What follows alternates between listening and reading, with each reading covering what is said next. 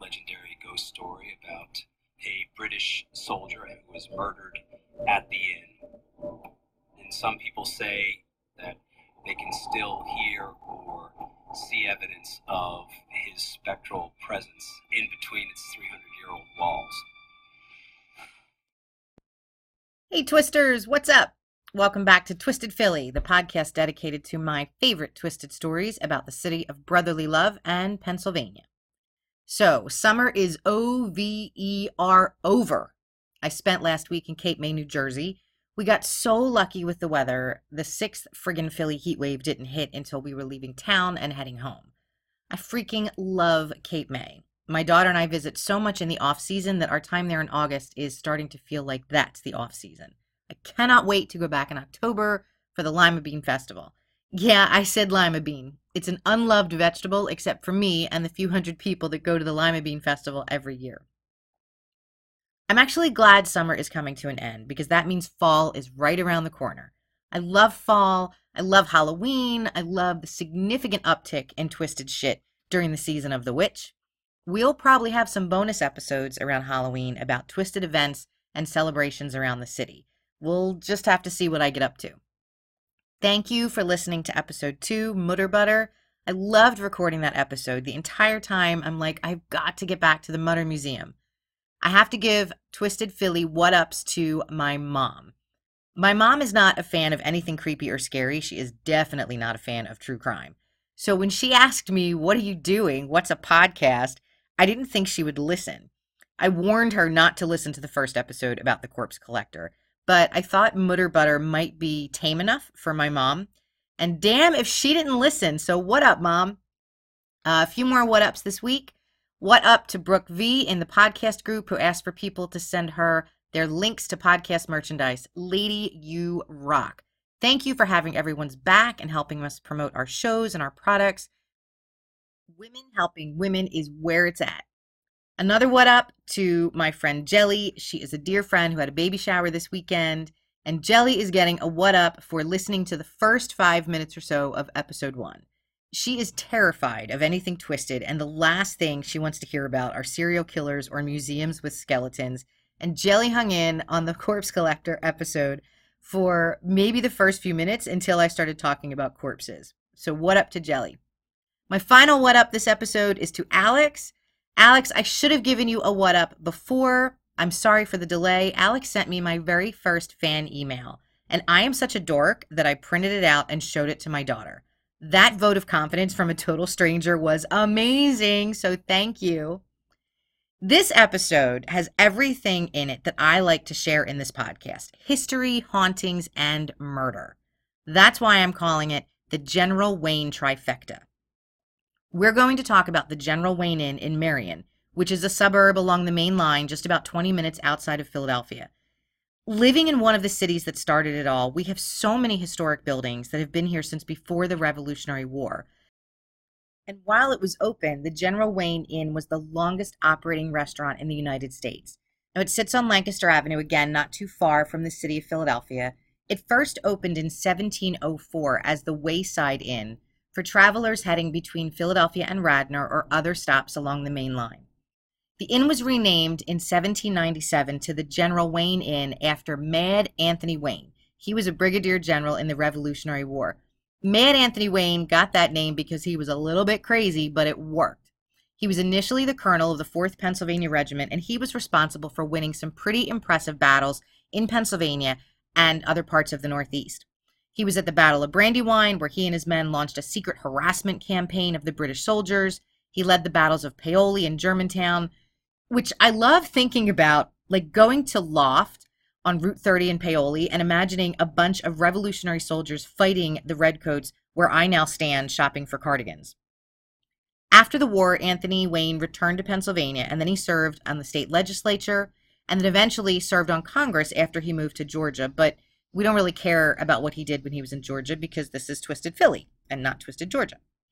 But he's the General Wayne the inn is named after, and I think he deserved to have a restaurant named after him for everything he did to help this country. The General Wayne Inn is one of those places that should have a sign hanging up that reads George Washington slept here, because he did, and so did Ben Franklin, so did Edgar Allan Poe. Poe even wrote a few lines of The Raven while visiting the inn, and years ago you could see his initials carved into the windowsill next to his favorite table. Again, it blows my mind that when I was younger, I ate in the same restaurant as some of our founding fathers and my favorite poet. Now, throughout its history, the General Wayne Inn was plagued with rumors of hauntings. And while some say there was a primary ghost or just a few specters haunting the inn, others have counted up to as many as 17 ghosts. And we're going to get to know some of these spectral guests. One of the earliest documented hauntings at the inn is from the mid 1800s, and it was in 1948. During an election at the inn, an employee went down to the basement to get ballots, and she reported seeing a soldier in a green uniform. This soldier is the most frequently reported ghost at the General Wayne Inn, and he is believed to be a Hessian soldier who was here fighting the British during the Revolutionary War. Now, one story goes that this soldier haunts the inn because when he died, he was stripped of his uniform and buried in his underwear. I think that story is bullshit, because if he was buried in his underwear, why does his apparition appear in full battle uniform? Obviously, I completely believe in the reports of hauntings because I find his state of undress to be the bullshit aspect of this story and not the fact that there's a ghost hanging out at the General Wayne Inn. There are reports of other Hessian soldiers as well throughout the 1900s, in addition to Wilhelm. Now, that's the Hessian that is typically seen in the basement in his green uniform. There are also stories of a tunnel that ran from the basement under the inn that was used during the Revolutionary War, and reports that Wilhelm, this Hessian soldier, was killed in that tunnel, which may be the reason why he prefers to haunt the basement. Stories of hauntings became more commonplace after 1970 when the inn was purchased by a man named Martin Johnson, and Mr. Johnson was always willing to share the ghost stories of the inn with patrons and with the local news. During Mr. Johnson's time running the General Wayne Inn, there were reports of a ghost that liked to walk down the bar and blow on the back of the neck of ladies seated at the bar. He was a cheeky sort of ghost. During a seance that Mr. Martin held in 1972, two young ladies appeared who worked at the inn during the 1800s, but they never gave any indication as to the manner of their deaths or what happened to them. Another story comes from 1987, where an employee in the parking lot said that a car started running on its own. There was no driver in the car, nobody in the seat, no key in the ignition. Most of the stories of the General Wayne Inn are harmless. There's no reported activity of things flying through the air or any nefarious goings on. These ghosts seem content just to chill at the inn for the remainder of eternity. Now, growing up in suburban Philly, what I remember about the ghosts of the General Wayne Inn is the seances that Barsky from Y100 used to hold on Halloween in the mid-90s. Oh my God, I was so mad when I didn't get a ticket to attend the seance, or I couldn't take off work just to go down and linger outside, hoping I could crash and just walk in. But I seem to remember one year when Barsky had a guy at the General Wayne Inn that I thought was a cop. And it wasn't really like a seance. Like, there weren't people sitting around a big table with candles and shit, but it was just this guy who could see dead people. Like a grown-up and not scary version of The Sixth Sense. I don't know why, but I thought his name was Mike, but he wouldn't give his last name because he didn't want anyone to know that he could see dead people, especially since he was a cop, or at least I just remember or think I remember that he was a cop. Does anybody else remember the show that year? If you do, hit me up on Facebook or Twitter. You can find me on Facebook at Twisted Philly or on Twitter at Twisted_Philly. Okay, can I just say how much that underscore pisses me off? But I'm not going to be an asshole and bother the young woman who already grabbed Twisted Philly on Twitter without the underscore and beg her to give me her Twitter handle. Okay, anyway, I digress. But if my memory about the Y100 show is right, or if it's wrong, like, send me a note and let me know what you remember. But it was that show where I swear the guy that Barsky had on said he saw 17 different ghosts. One was a Native American Indian. I also remember him talking about an old grumpy man sitting in a chair at a table nearby where he and Barsky were seated. Now, I'm calling this episode the General Wayne Trifecta. We covered history, and I hope that didn't bore you guys, but I freaking love early American history, especially history from Philly, so there will be dashes of history peppered in whenever I can toss it. We also covered ghosts. I love ghost stories too. The third leg of this trifecta is murder. And while I don't love murder, like you, I'm a true crime junkie. In 1995, Mr. Martin Johnson sold the General Wayne Inn to a pair of chefs, and their names were Jim Webb and Guy Saleo. Jim and Guy were restaurateurs from Delaware County. They operated a really successful restaurant in Morton, Pennsylvania called the American Bistro. and it was known for really exotic and unusual flavor combinations. But there was a big difference between the restaurant they ran and the General Wayne Inn. These guys were used to a small place that was BYOB, and the General Wayne could handle hundreds of guests, large events, and had a liquor license. Now, I've never personally worked in restaurants, but I know people who do. I know chefs, I know line cooks, and the two words I hear all the time are passion and stress. From everything I've researched, buying the General Wayne opened the floodgates of stress for these new owners.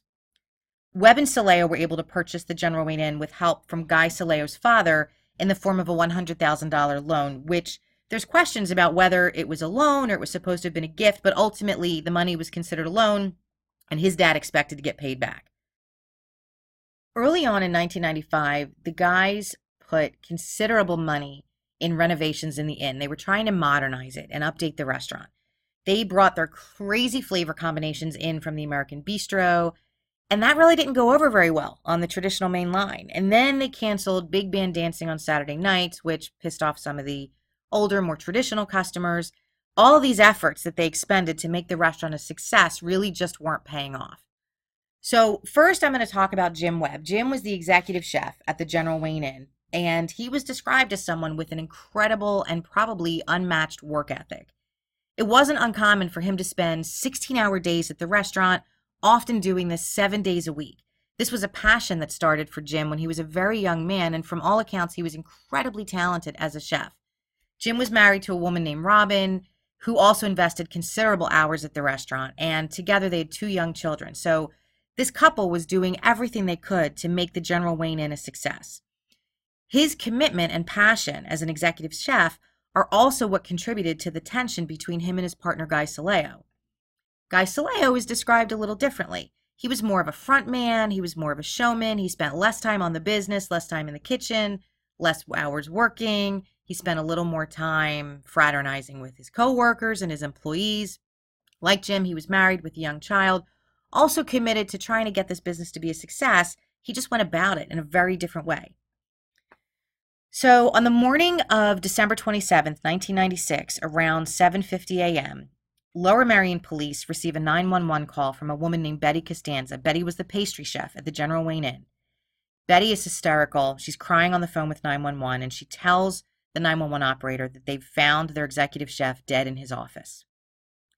Lower Merion detective Jim Stillwagon was called to the scene at the General Wayne Inn, and there he meets Guy Saleo, Jim Webb's partner, and Betty, the pastry chef who made the 911 call. They direct the detectives and other officers to the location of Jim's body. Now, Jim Webb's body is found on the floor of his office, on his back, which is on the 3rd floor of the restaurant, and the police notice a bruise on his forehead. So they think, okay, he's working here late at night, he spends lots of late nights at the restaurant, he's tired, it's possibly he fell, and from that bruise it looks like he may have hit his head on the corner of a desk and suffered a head wound or a head injury and passed away quietly in his sleep alone in his office. At least at the start, there's no indication of burglary. Like, there's nothing out of place in the restaurant or in Jim's office. In fact, he even had his wallet on him. The money was still in his wallet. There's no signs of a break-in. The safe in his office is intact. All initial signs lead the police to consider this to be a death, either by natural causes or an accident. Until the forensics team shows up. So the forensic detectives are called in, and that's when everything changes. They begin to examine Jim's body, and they find a small bullet hole on the back of Jim Webb's skull. So immediately, the tone of everything shifts within a matter of minutes. This is no longer a death by natural causes. This is no longer an accidental death. This is homicide. This is a murder. Immediately, the detectives in that room agree not to share the cause of death. And that's business as usual, right? I mean, you hear this so many times in murder investigations. The police hold back key clues that only the killer would know. Now, at this hour in the morning, before 8 o'clock, there are very few employees on site besides Betty and Guy Saleo.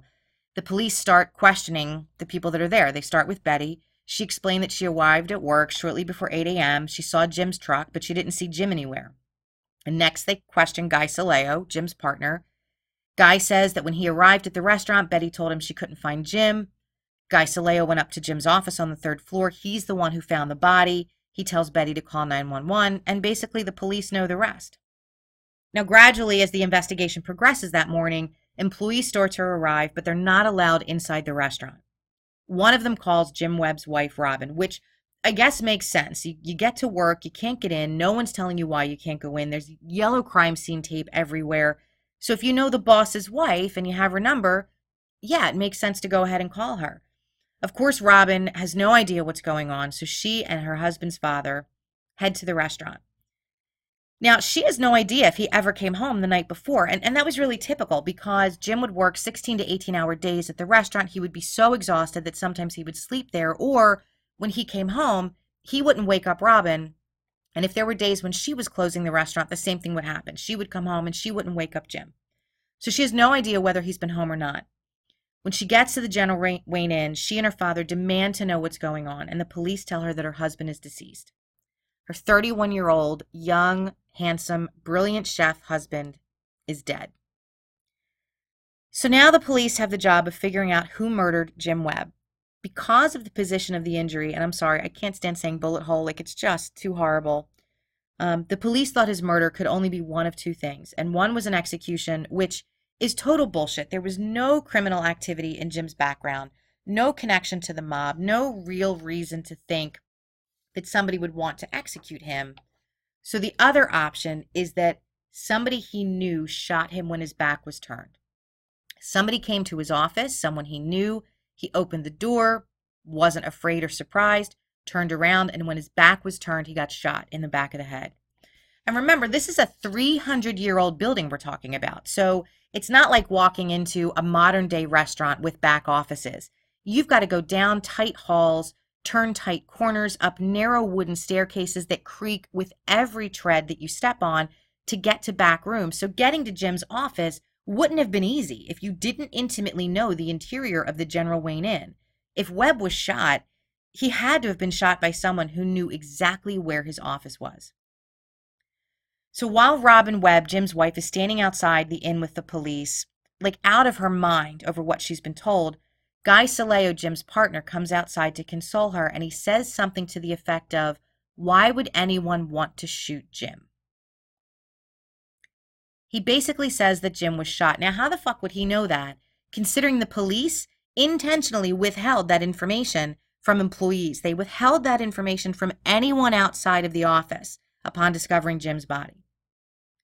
Through their investigation, the police learn of the tension between Jim Webb and his partner Guy Saleo, and it wasn't only the hours that Jim put in and Guy's lack of commitment that was the source of the turmoil between the two of them.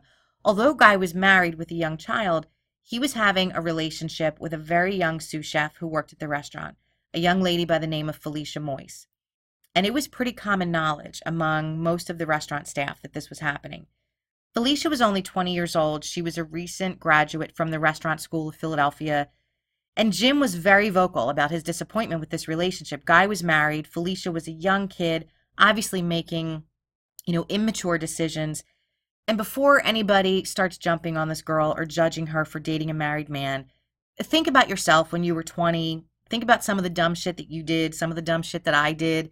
Okay, maybe you weren't involved with someone who was married, but if you grew up in the 80s like me, oh my God, my friends and I still talk about like the crazy things that we did, the stupid decisions we made, the lousy relationships we found ourselves in. This young lady was infatuated with Guy Saleo, and he led her to believe that he was leaving his wife to start a life with her. And Jim wasn't comfortable with any of that. So the issues between Guy and Jim were so bad that at times it even got physical. Jim's wife, Robin, and employees of the General Wayne Inn talk about arguments between Jim and Guy on a constant basis, one in particular in Jim's office where it came to blows, and Robin, God bless her, pushed between the two of them to break up the fight. I think I would have let them beat the shit out of each other rather than risk putting myself in the middle of that brawl and taking a stray punch to the face. Jim was murdered sometime after 10 p.m. on the evening of December 26th. That's the last time anyone saw him alive. And of course, one of the last people to see him alive was Guy Saleo, his partner. Guy and Felicia were leaving the General Wayne Inn, and they were heading to a bar in Upper Darby called Mulligan's for a drink, and they tried to convince Jim to join them. So when Guy was being questioned by the police, he told the detectives that Jim was going to join him and Felicia, but he never showed up. Now, considering how Jim felt about the relationship between Guy Saleo and Felicia Moyse, I think joining them for a drink was probably the last thing he wanted to do. Now, Guy said that he and Felicia left in his car. He gave her a lift to her car, which was across the street from the inn, and then they headed to Mulligan's. On the way there, Felicia stopped at a friend's house. Guy continued on to the bar, and Felicia met him there a little before 11 o'clock. They had one drink, and when Jim Webb didn't show up, they left. Both Guy Saleo and Felicia Moyse took polygraph tests. Felicia passed without issue. Guy's results, on the other hand, were inconclusive. Guy Saleo initially wasn't the only person of interest. I mean, Lower Merion police continued investigating. They questioned anyone and everyone connected to Jim Webb, connected to the General Wayne Inn. They looked at vendors. They looked at customers. They looked at former and current employees. They looked at family members. But gradually, that suspect list cleared and became reduced to one person, and that one person was Guy Saleo. Guy did have an alibi for the night of Jim's murder. The bartender at Mulligan's confirmed the time that he arrived, but there was a period of time where he was not at the bar and Felicia wasn't following him in her car. And that's what the police jumped on. They timed it, and there was more than enough time for him to double back to the General Wayne Inn, shoot Jim Webb, and get to Mulligan's bar before Felicia arrived. Now, growing up in suburban Philadelphia, I know this area. I know the General Wayne Inn. I've been there. I know the routes that someone could take to get from there to Mulligan's. And personally, I agree with the police, especially at that time of night, the day after Christmas. There is no one on the road. So Guy Saleo had opportunity, but did he have motive? I say hell yes. So remember, his father loaned him and Jim Webb $100,000 to buy the General Wayne Inn in addition to loans that they took out. Well, his father was impatient and he wanted that money back. But the restaurant was in such serious debt between the renovations they did and the purchase price, and then the decline in customers since the restaurant changed hands. They were in serious financial trouble. Now, there's something Guy may or may not have known at the end of 1996, and that was that Jim Webb and his wife Robin had made the decision that they would walk from the General Wayne Inn in the new year. The stress, the amount of debt, the fighting between Jim and Guy, and the level of effort that Jim had to invest in this restaurant without getting even met halfway by Guy Saleo had just become too much for them. And Jim and his wife agreed it was time to leave. So we've got opportunity. We've got motive. But where the hell is the murder weapon? And there was an important piece of evidence in Jim Webb's office. The shell from the bullet that killed Jim landed in a cash register tray on his desk, and that shell was from a .25 caliber gun. Now, police learned that both Jim and Guy owned firearms. Sometimes they kept them in the restaurant. They'd be making large deposits late at night, and they had the guns for protection. As it turned out, one of the guns that Guy owned was a .25 caliber gun. It was a Phoenix Arms handgun. Yeah, I got that description straight from a news article because I don't know shit about guns. But bam, .25 caliber bullet casing, .25 caliber gun owned by Guy Saleo, case closed. Yeah, if only it was that fucking easy, but it's not, because the ballistics from the bullet that killed Jim Webb don't match Guy Saleo's gun. The Lower Merion police worked tirelessly to try to find the murder weapon, but they came up empty. And when I tell you, they were looking in cemeteries, they were looking anywhere and everywhere that somebody could hide a gun, anywhere in the area of Lower Merion. I mean, these guys, they really outdid themselves. And it's unfortunate that they weren't able to locate the murder weapon. But they began to wonder if maybe Guy owned any unregistered firearms. And after revisiting employees, they learned that Guy did have another .25 caliber gun, and it wasn't registered to him. It was actually a Beretta from World War II that originally belonged to one of Guy's family members. So, we move on into the new year. It's 1997. The restaurant reopens, and talk about awkward. Robin Webb, Jim's widow, is now partners with Guy, the man who eventually becomes a suspect in her husband's murder. She can see there's no way that this restaurant is going to turn around, and she wants to sell it. But Guy is determined to try to make things work despite the enormous tragedy and the huge decline in business. Everyone at the General Wayne Inn is reeling from Jim's death, and then just about a month or so later, they get hit again. On February 22nd, 1997, the beautiful young sous chef Felicia Moyse, Guy Saleo's girlfriend, was found dead in her parents' home. The coroner ruled it a suicide, but growing up in the area, there were disputed theories over the years about what really happened to Felicia. Out of respect for her family, I'm not going to share any of the details of her death. She had recently graduated from the Restaurant School of Philadelphia in December 1996. She studied cooking in Paris. She'd recently moved into her own apartment. I mean, these just don't seem like the actions of a young woman who is ready to take her life. But right after Jim Webb's murder, Guy ended his relationship with Felicia and went back to his wife, even though he led Felicia to believe he was going to leave his wife for her. My personal feeling is that if Felicia Moyse hadn't gotten mixed up in a relationship with Guy Saleo, this beautiful young woman with so much potential and opportunity ahead of her would still be alive today.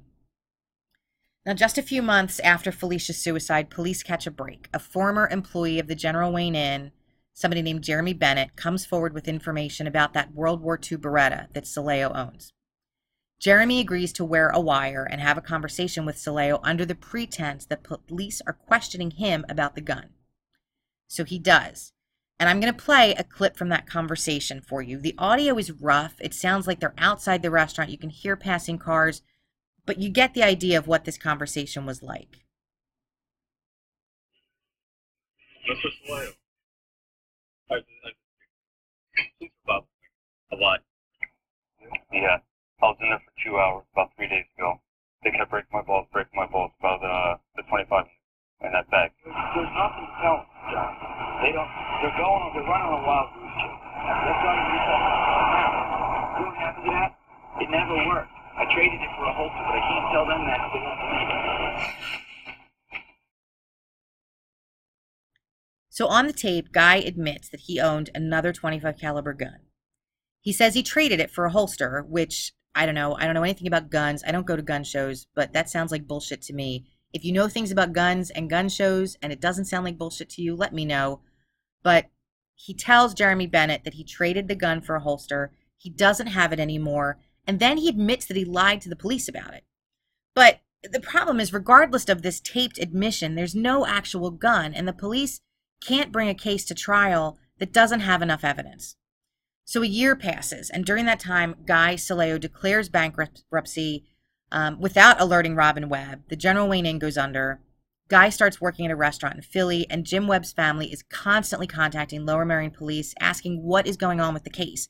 Without a murder weapon, or a confession, or evidence besides circumstantial, it's close to impossible to bring charges against Guy Saleo, and the Lower Merion police want to make sure that they do this the right way. So they work with what they have. They have Guy Saleo's registered .25 caliber Phoenix arms, and they have a leather gun holster. Now, at this time, the investigation is led by Detective Rich Nelson, and Detective Nelson is a curious sort of guy. He wonders if maybe any other gun had been carried in that holster. So he sends the holster to the FBI, and they confirm that there are two distinct gun impressions in the leather of the holster. There's an impression from the Phoenix Arms handgun, and there's an impression from a .25 caliber Beretta. And this blows me away because I think forensic science is fascinating, and all of this work on the holster, like just checking the impressions and the placement of the impressions in the leather, is what gives them the proof that they need that Guy did in fact have in his possession a .25 caliber Beretta, which is the type of gun that was used to kill Jim Webb. And then what the prosecutor does next is nuts. I mean, this guy is balls to the wall. Bruce Castor, who was the assistant DA of Montgomery County at the time, he subpoenas Guy Saleo to appear before a grand jury. And DA Castor offers Saleo immunity about the .25 caliber Beretta. So when I learned this, I was like, wait, no, stop. Why would you do that? Okay, well, clearly the DA is smarter than me because he offers immunity about the gun, and the only way that Guy Saleo would actually get that immunity is if he tells the truth. So let's say that Lower Merion police eventually find the murder weapon. It would be completely inadmissible because of that immunity deal. But the DA isn't expecting Guy Saleo to tell the truth. He's expecting Guy Saleo to lie, just like he's done for almost a year and a half anytime he's been questioned about owning a .25 caliber Beretta. Oh my God, like it's brilliant, but it is a huge fucking risk. It is an enormous risk. If Saleo tells the truth, nothing about that gun can ever be used in a trial. But if Saleo lies, which is what his track record has been, bam, the DA nails him on perjury, and that's exactly what happened. On the stand, he lies like a rug. Nope. No other 25 caliber handgun. Not mine. Nope. Never had it. Nada. Ladies and gentlemen, we have a perjury charge, which is then used in the murder charge finally filed against Guy Saleo. And it's almost 5 years after Jim Webb's death when Guy Saleo finally goes to trial for his murder. The case the DA makes is easy. Only someone with intimate knowledge of the interior of the General Wayne Inn would have been able to navigate their circuitous hallways and stairwells to find Jim's office. And Jim would have only opened the door and comfortably turned his back on someone he knew. And that someone was Guy Saleo, who killed Jim Webb for the $650,000 insurance policy. On August 1st, 2001, Guy Saleo was charged with first-degree murder in the death of Jim Webb and sentenced to life in prison. Plus, he had the perjury charge from lying to the grand jury in 1998, and then he racks up a second perjury charge for lying again about his knowledge of the .25 caliber Beretta during his trial in 2001. Then in 2002, during an appeal hearing, Saleo says he did actually own another .25 caliber gun, which he kept in a drawer at the restaurant, and that his former girlfriend, Felicia Moyse, must have used that gun to kill Jim Webb.